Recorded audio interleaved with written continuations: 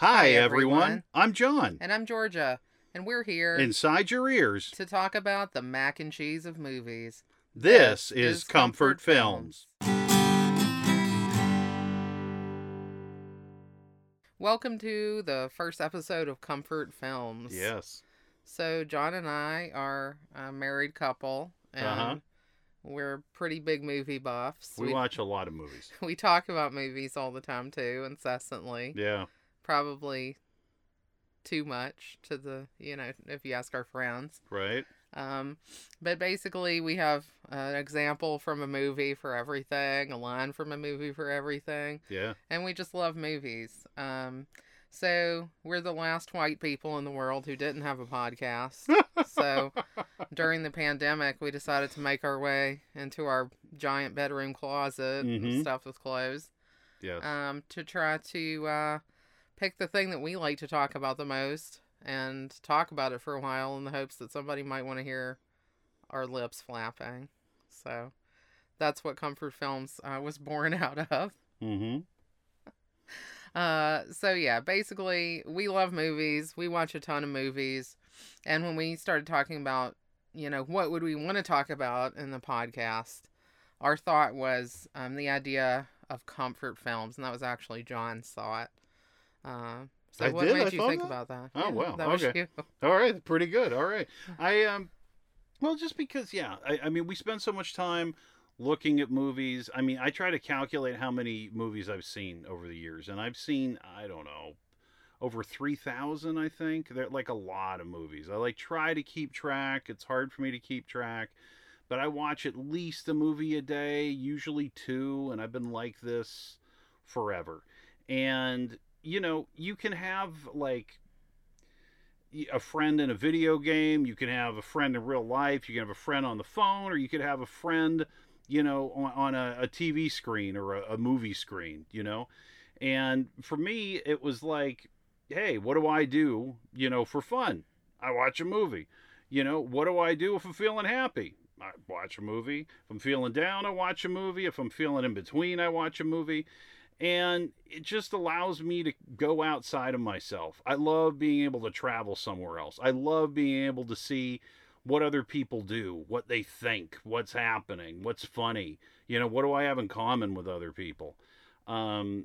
It's just something that I've always loved. Like, I've talked about movies so much in my life that people will try to get me to just shut up. Just straight, people want us to both shut up. Yeah.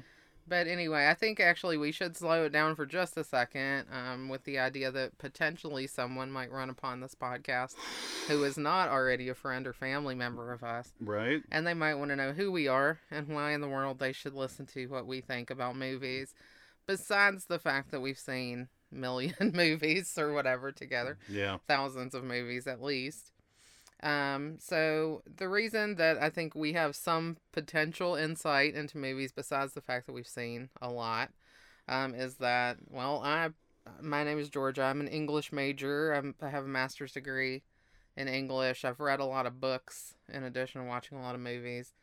And so I understand story structure, and it's something that I am interested in, stories, characters, how these types of, things can give a message and show us something about ourselves and about the world around us. And yeah, how about you, John? What makes you think you're qualified to talk movies? I mean, I don't know, I'm qualified. I love them. I've been interested in acting since I was a kid. I started acting when I was very young. I used to dance around in my aunt's kitchen. I would use one of those dish scrubbers that had all those little, look like, I don't know, like fuzzy French fries that would come out of it. And I would use a microphone. I'd be on the Walkman and I'd slide around and sing all these songs. She had a linoleum floor, and it was great because she had this rug that would just kind of slide around the floor. So I thought I could make some pretty cool moves with that. So Yeah, I mean, anyway, So so that definitely qualifies you. that that that that is the sole qualification that I have, All and right. that's it. No, Well, thank God she bought that dish scrubber, because otherwise we would not be here today. and let's thank everyone. Let's thank my parents for the Walkman, and the people over the years, friends and family that gave me cassettes and batteries, because you need that too. But yeah, I started, when I was very young, doing things like when I was in kindergarten. I have a play that I was in where I was Dr. Quiz, and my mom always loved it. And I got this kind of really big, bushy mustache, which I can't really grow in the later years, but I had it back then. And I had like a professor hat, and that's where I started. And then I started doing theater when I was in high school a lot, and I got involved in a lot of musicals, and then I would do summer theater, and then I would volunteer at different theaters. Then going into college, I majored in theater, did a lot of theater, a lot of musicals there. Once I graduated from college, I had my own theater company out in Boston, where I worked. And now, many years later, Shakespeare, different shows, film school. I find myself in Los Angeles. We've been out here for about 10 years, and I've been on shows such as Workaholics, Marin, Kidding. Yeah. So I've been doing things for a while, and I love doing it. So, yeah, I Yeah, feel well, like I can. we both like writing. We both like watching film. We both like reading. Hmm. So stories are important to us, Very much. and we keep coming back to certain ones again and again. Yes. I do the same thing with books. I don't think you're a book rereader as much as I am, Not at really. least. I'm terrible at reading. I should be better at reading. Yeah, I you should be read a lot better. of more nonfiction because John's super focused on, learning and being really good at writing and all of these things, whereas I think I'm a little bit more into fiction and just, escaping into the story. This could be because my day job is non-creative in every possible way, so I'm looking for any way to escape into a fictional world. So I'm not just thinking about project management, which is horrendous. Anyway, so that's how we find ourselves in our big old closet in our tiny little apartment, Yes. talking to you today about what movie? Raising Arizona. Raising Arizona. Mm-hmm. So, Raising Arizona is one of both of our favorite comfort films. Very much. The reason that we decided to focus on that one for this first episode is because when John was making his list, he had it on there already, and I said, make sure you add Raising Arizona to the list. And he's like, it's already on there. We've watched this movie a lot together. Mm-hmm. I've definitely watched it a lot before John and I met, even. So for both of us, this happens to be a movie that we go back to again and again, for a variety of reasons, of which we shall discuss on this podcast. So John, do you want to go first and say why you would pick this as a comfort film, or why this defines comfort film to you, since maybe people are listening today without necessarily knowing what a comfort film is? Sure. A comfort film. Raising Arizona is a comfort film for me because it's something that takes me back to my childhood. So, this was released in theaters in 1987, and I grew up in the suburbs in Massachusetts, and in central Mass, and we had our own cable channel in my town. They actually had their own cable service, and they had pay-per-view back then, where you would actually have to get on the phone, and you would pay, I think $4, and you could rent a movie on your television, a new movie. So these movies would just play on repeat for a month at a time. That's the way that it would go. And I'm not quite sure why, but there was a glitch in our town where if you called to rent this movie once, they never really shut it off.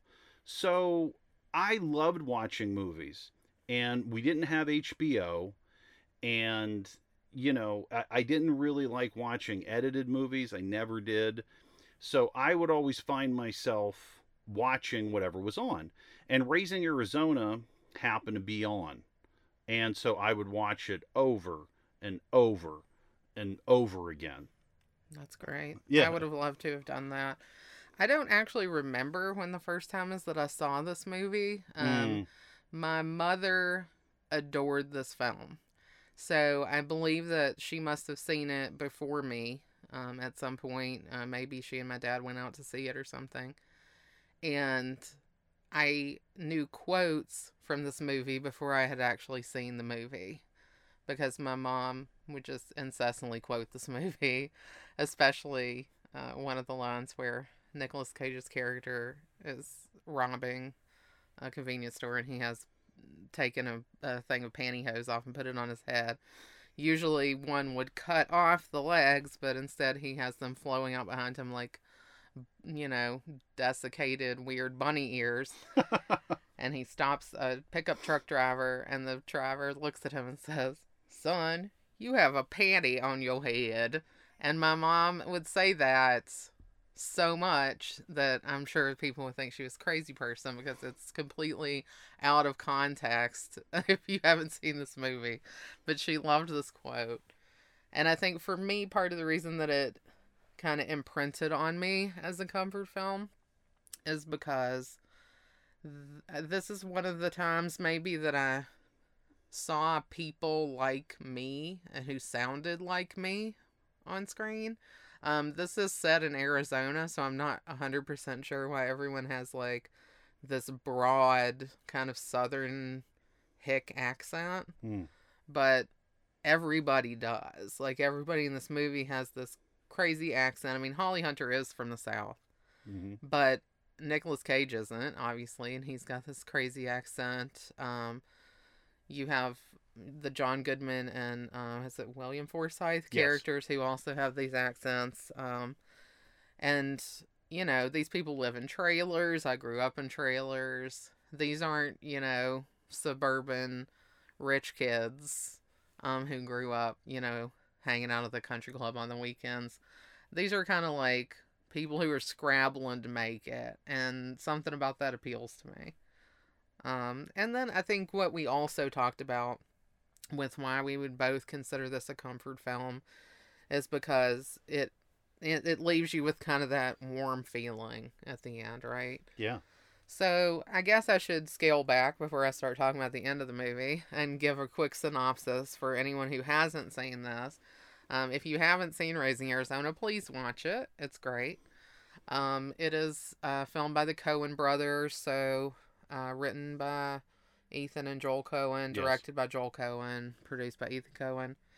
And it stars Nicolas Cage, who probably will make a few more appearances on our comfort films list because no matter what you think of old Nick, he is pretty great in a lot of films, and there's a lot of ones that we've enjoyed his performance in, and we go back again and again. Someday we'll talk about our Cage matches that we've done with our friends, where we watch Nicolas Cage movies in a row and decide what the best one is. Raising Arizona probably would have come out on top every time, so I don't think we would have included it in a Cage match. Yeah, that's tough to beat. Yeah, it is. I mean, Moonstruck is high. Yeah. Oh, yeah. High. Moonstruck is amazing, too. And that's on the list as well. Future episode will be about Moonstruck, so stick around. Probably we'll wait a while before we dip into the Nicolas Cage well again. Yes. And also, we haven't mentioned this.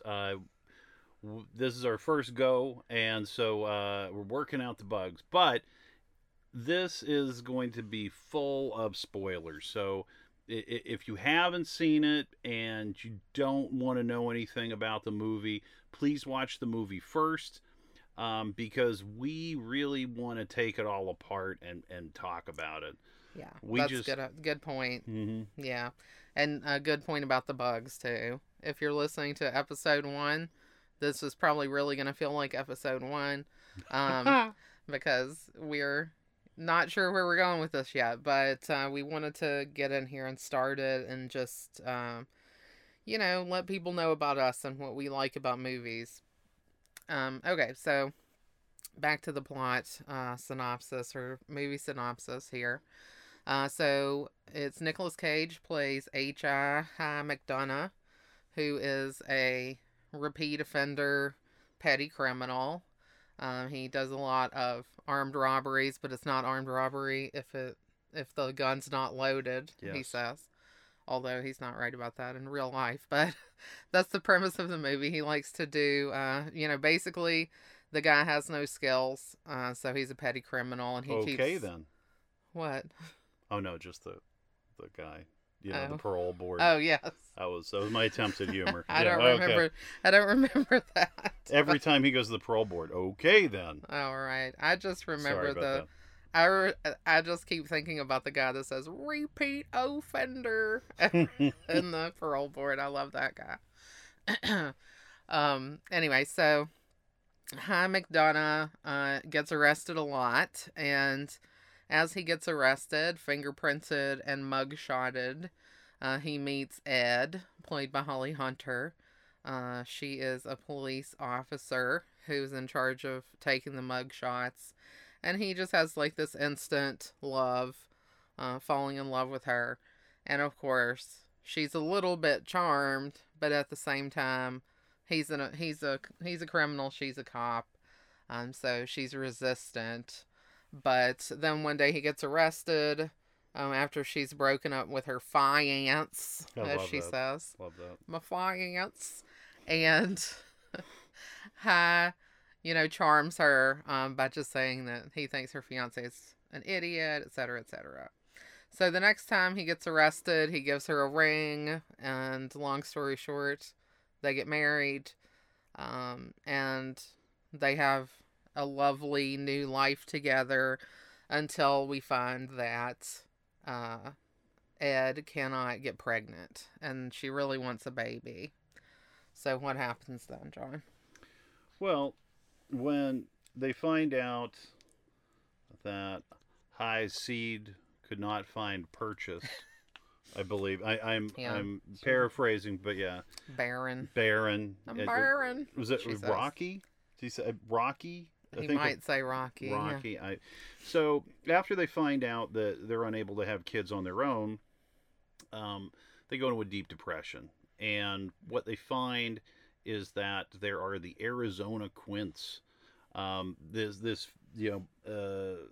well-to-do family has these children. They've got these. They get these 5 kids.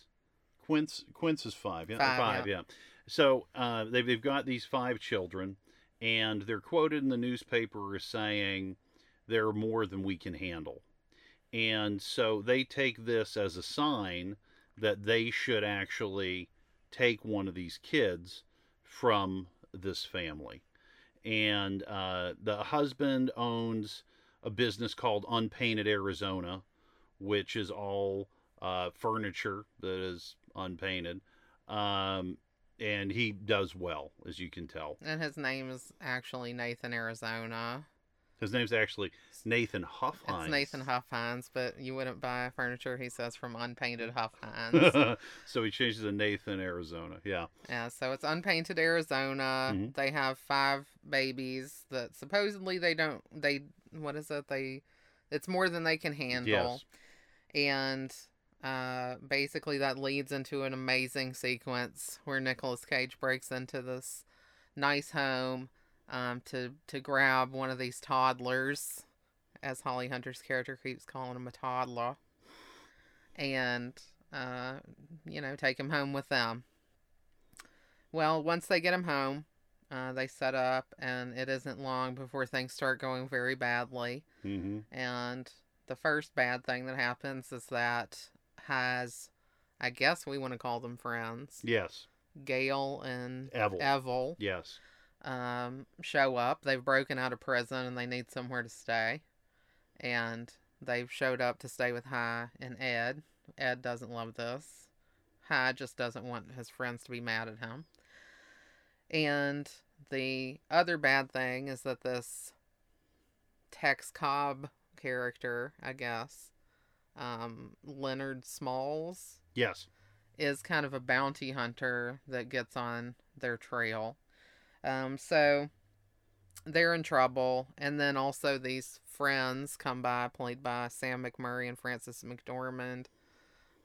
There's some incidents that happen there where things go bad as well. And it all kind of leads around to them not being able to keep the baby and having to give him back. And then, of course, they're depressed again. They feel that their marriage is failing. But the end of the movie, major spoiler, is that High has a dream in which he sees a vision of himself and Ed as an old married couple with their children and grandchildren with them. And it's a really nice ending that wraps everything up and shows that maybe you can't always get what you want when you want it, but eventually things work out for the best, is the message I take from it. Well, that's absolutely my favorite part of the movie, is the ending. And just this wonderful, wonderful dream and this hope that he has. And you just, that's what really seals the deal for me with this being a comfort film, is that you have this story, that is funny, but at the same time, a couple that really wants to have a child, they can't have a child on their own. They're unable to adopt because the husband is a criminal. They end up, in a situation where they're not able to do what they want, and they're falling apart. And people can't go out and steal babies, as the film shows us, and also as we just know. But as we watch the film and we go through the whole thing, you feel that these guys still have a chance, that there is something that's going to pull through for them. You're rooting for them, you believe in them, and that is just, it's wonderful. It's like a fairy tale. I love all the voiceover that Nicolas Cage does in this film. It feels like a storybook, and that to me is just so different. Like when I think of Nicolas Cage, I don't think about this very it's so tender. It's so honest. I think about Nicolas Cage as like a cool guy. I think about him like Ghost Rider, or Yeah. something different. I don't think about him, like this. And it just really, I don't know. It really touches you. Yeah, there's a lot of emotion in this. It's kind of surprising. Like, Mm-hmm. you're not necessarily watching this and thinking it's going to be an emotional experience. But the scene where they're back at the Arizona house putting Nathan Jr. back, Mm-hmm. and Nathan Arizona comes upstairs to talk to them, is a really emotional scene. And it was great. That actually struck me last night. Yeah. As a big part of the movie that I don't think about, but I think it's one of the things that makes this a great movie Fully to agree. me. Yeah, I also was struck, and I really think this kind of taps into what you're saying or relates in some way. You have these characters that aren't, the best at anything. They're Mm-hmm. kind of regular people that you wouldn't necessarily think twice about if you passed them in the store or something on the day to day. But the storytelling in this movie is in this really high kind of epic style. Yes. And the voiceover contributes to that, and then also the way that High talks. He kind of tells everything in kind of this high storytelling kind of way Mm-hmm. that turns the simple story of simple people who kind of have had too much and need to do something into just this epic. And I really loved that about it. I thought it was really cool. So, also, this movie just makes you laugh a ton. I mean, did you think about what your favorite line might be? Yeah. Again, this is a paraphrase, but my favorite part of the film, favorite line, is with Gail and Evel, these brothers. I believe their last name is Snoat. I think that's right. And they go to rob this country bank. The Hayseed Bank. Yeah, as they refer to it, the Hayseed Bank. And when they're inside of the bank, Evil refers to Gale by his actual name. And he gets mad at him. And he goes, I told you don't use my real name. And then Evil goes, Oh, I'm sorry. I didn't mean to use your code name. We're using code names. Oh my God, I love that too. I mean, I think Brilliant. William Forsythe is kind of an unsung hero on this. Yes. Like he and John Goodman together are great. And I think I don't mean to cut you off. John Goodman is Gale and William Forsythe is Evil. I don't remember if we said it. I'm sorry to cut you off. Yeah, no, that's fine. Okay. Thank you for clarifying that for sure. Yeah, I actually, I think that, when I was younger, I really understood John Goodman to be kind of the leader and, felt like he was more important in that respect, because he's like in charge of their little 2-man team. But as I've gotten older, I actually really enjoy William Forsythe the most because he has like a weird innocence to him that's really funny, and the fact that like the both of them who were just these hardened criminals, at one point they take the baby to get the ransom or the reward money. Yes. For the baby, and they both fall in love with this baby too. And Evil just becomes like the baby's like extra mom or something, and he's very motherly toward the baby, and I just think it's so funny. But yeah, he has this innocence, and when he does it, we're using code names. It was really funny. We're using code names. Well, my favorite line goes back to the scene where Nicolas Cage's character High stealing Nathan Jr. and he's gone through like this crazy sequence where the babies are running away. And I mean, I actually grew up with twin sisters, and even just having 2 babies around, they're causing trouble and running off in opposite directions. So having 5, I think that's really captured what it must be like when you have 5 kids you're trying to wrangle. And so we have this really great scene, and finally, at almost being caught, but not, Nicolas Cage has managed to grab one of the babies. In fact, he had given up, gone back to the car, said, I can't do it. And Holly Hunter said, one of my runner-up favorite lines, I need a toddler. She says, I need a toddler. You go back in there and get me a baby. So she sends High back in. He gets a baby. He comes out. He's got this baby. And I have to like give major props to this baby actor. The baby is a great actor. Baby's fantastic. But fantastic. And Holly Hunter has got the baby. She's bonding with the baby. And Nicolas Cage says, I think I got the best one. Love that too. Oh, I mean, just the idea that, there's 5 babies and he's picked the best one. I just thought that was really funny. And he just has this sincerity when he says it that really makes me laugh. So there's a real sincerity to the entire movie. Yes, there is. And that's I think what appeals so much is it has this hope. It has this feeling that anything can happen, anything can work out. I mean, the idea of a criminal proposing to, a police officer, right? Yeah. When he's getting his photos taken because he's going to jail, and she, falls in love with him just for seeing him these few moments.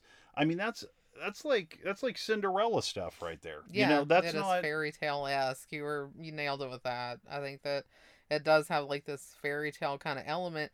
And the other thing that I'd say feeds into, supporting your statement there again, is that there is kind of this dark undertone throughout, which there is in fairy tales too. So like fairy tales always have this happy ending, but there's like this darkness that can sometimes be there.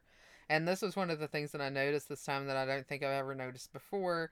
There's at one point, Holly Hunter is singing to the baby, and she's actually singing a song about, and it's beautiful. Her voice is really nice, and it sounds like this beautiful lullaby, but it's actually about a murderer being put to death. Oh, wow. On the scaffold.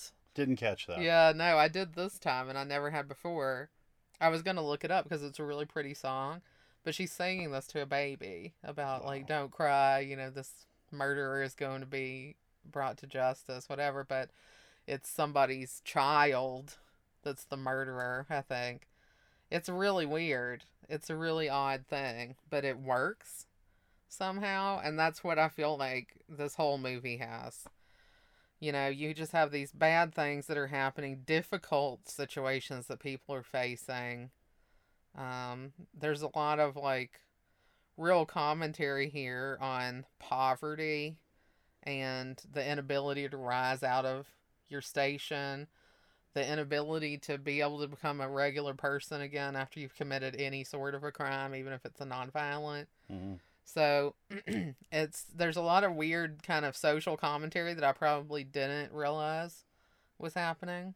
Well, there's also a self-sabotage thing with High, because when things get hard and they can't have the baby, he just wants to go and commit another robbery. He starts going back to the shortstop, which seems to be the same convenience store that he's robbing over and over. Which is wonderful. Yeah. I think you're right. I think he keeps going back to the same place, because that's, you know, that feels like home to him. And then when he gets stressed, familiar. Yes, and he gets stressed out later on, what does he do? He starts thinking about going back. And then he does. He does rob it, because then we get that wonderful huggy the sequence. Diapers. Yes. Yeah, this is almost like this is like an amazing action sequence where High goes to steal diapers from the convenience store. He's really hit the edge of what he can handle. Mm-hmm. This is after they kidnap the baby. This is after Gale and Evel show up, and he and Ed, High and Ed, have been fighting about having Gale and Evel at the house. They spent the day with decent people, supposedly decent people, which I think is a real comment on what decent people actually are like. Right. The decent people are played by Sam McMurray, who is, I guess, High's boss. He's a foreman. He's the foreman at this plant where High works in a factory putting holes in sheet metal. And his wife is Frances McDormand, and they have like 5 adopted kids who were absolute hell, nightmares. One of whom, like, crayons fart on the wall in all caps. He learned his ABCs. Yeah. Oh my gosh! So that's what the father says. But when Sam McMurray's character goes out for a walk with High, he starts talking about, you know, how the way out of your, you know, suburban ennui kind of feelings is by wife swapping, which High cannot stomach, and he actually punches the foreman. He's gonna get fired, he knows. So all the stability that he's managed to scrabble up, which has been very hard fought. Oh, yeah. This did not come easy for them to have what High calls the salad days of their early marriage, where they felt comfortable and happy with how things were going. He's about to lose all that. So, and he knows the baby needs diapers, so he goes back to what he's familiar with, the shortstop convenience store, to steal diapers, and while he's at it, clean out the register as well. There's also something I just thought about that I really had not thought about until right now, which is when High is working at the factory, you know, his coworker, M. Emmett Walsh, just talks incessantly to him. And it's like, it's loud, you know, it's obnoxious, it's annoying. You can tell that High doesn't really love it, but he's just, you know, listening to the guy and doing his job. And what's funny about this is, what I just thought about, is when High is in prison, okay, we see a sequence of him in prison. He's in bunk beds.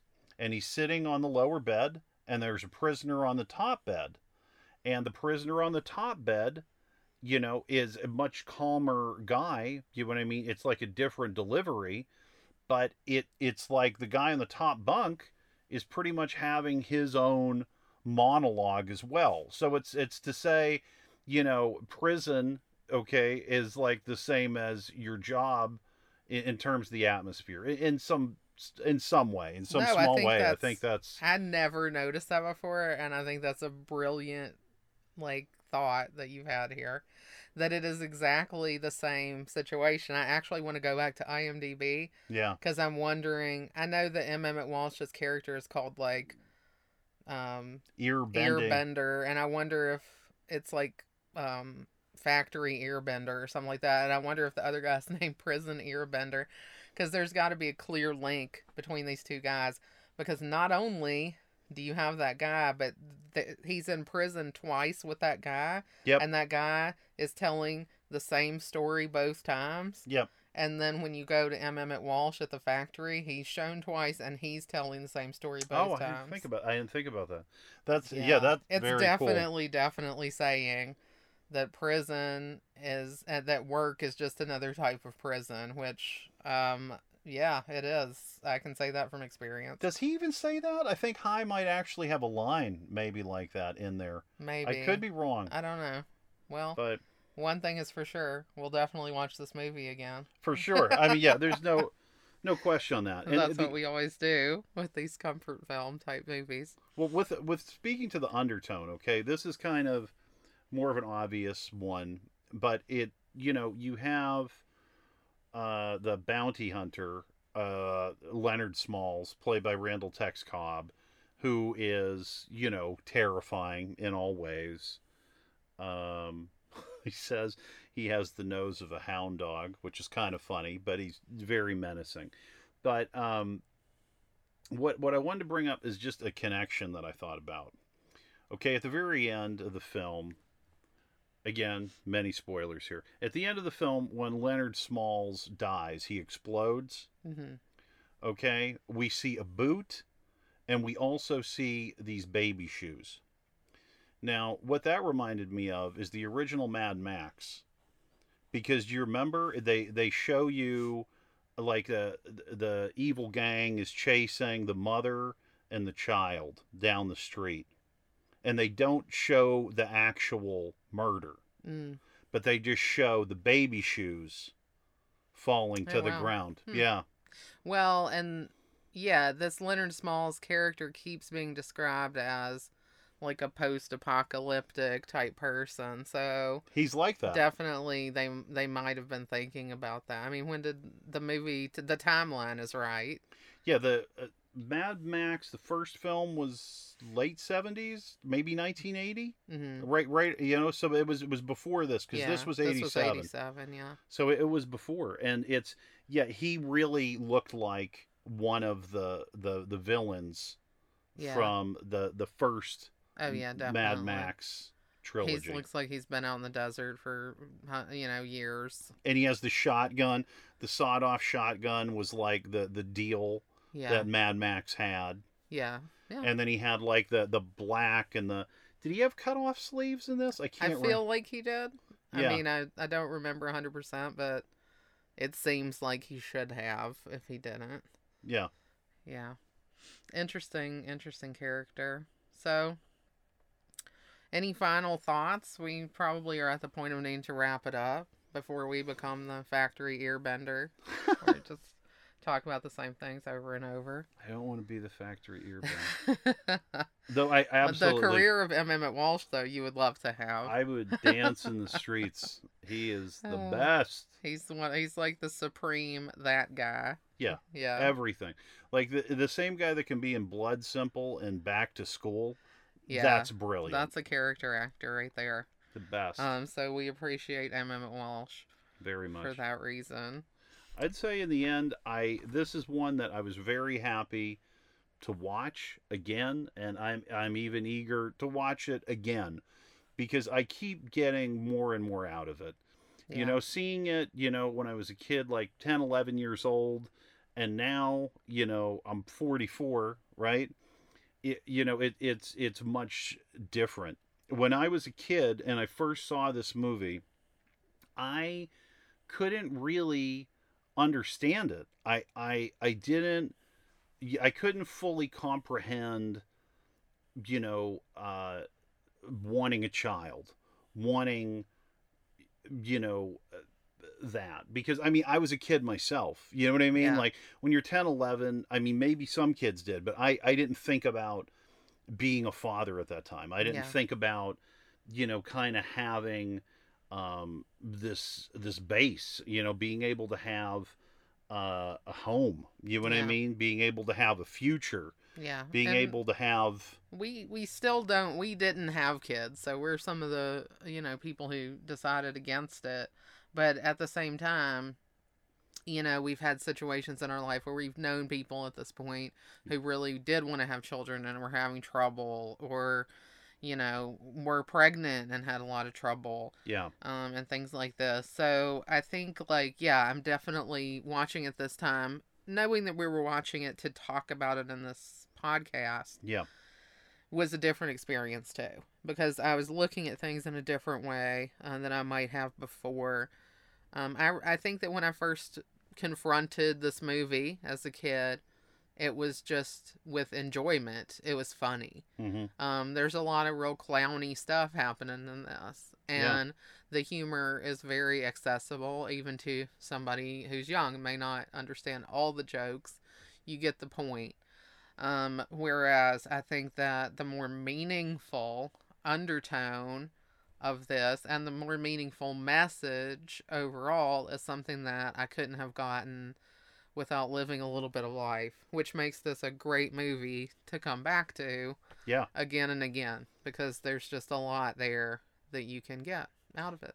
It's well, and the other thing too is for me as a kid watching this, the humor, has this wonderful, again, fairy tale cartoonish quality to it.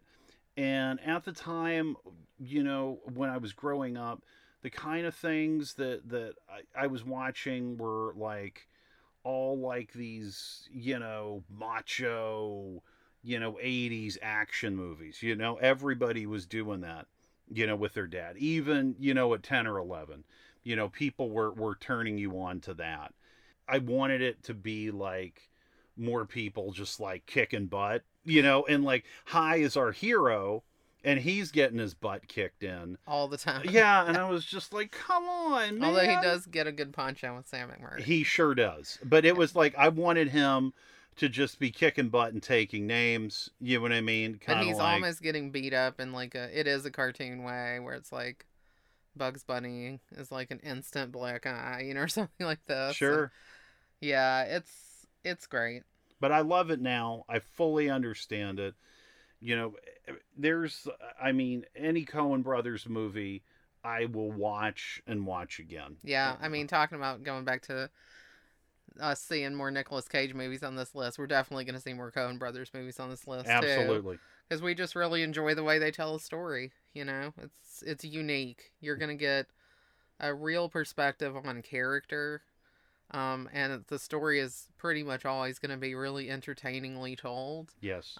They'll take a very simple story and tell it in a really entertaining way. So definitely we'll see more of them on the list.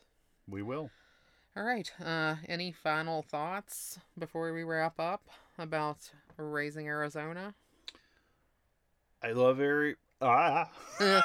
that's my thought. If you want to speak English, this is an English speaking podcast. I am from an alien planet. No, I am. Well, now we know. All right, is the secret. That explains a whole lot, guys. I've been married to this guy since 2005, I guess. Oh wow. We're really bad at remembering when we got married. I just was surprised again by that. So just yeah. so So like, yeah, oh, wow. no, that's right. 16 years, and yeah, just finding out that you're an alien.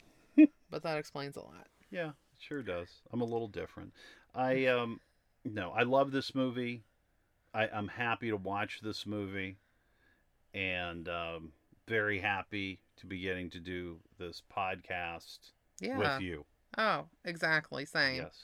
We talk about movies all the time, whether anyone's listening or not, and after I re-listen to this, I'll see if anybody's gonna listen to it or not. 'Cause we'll see if we're gonna let this one out of the cave.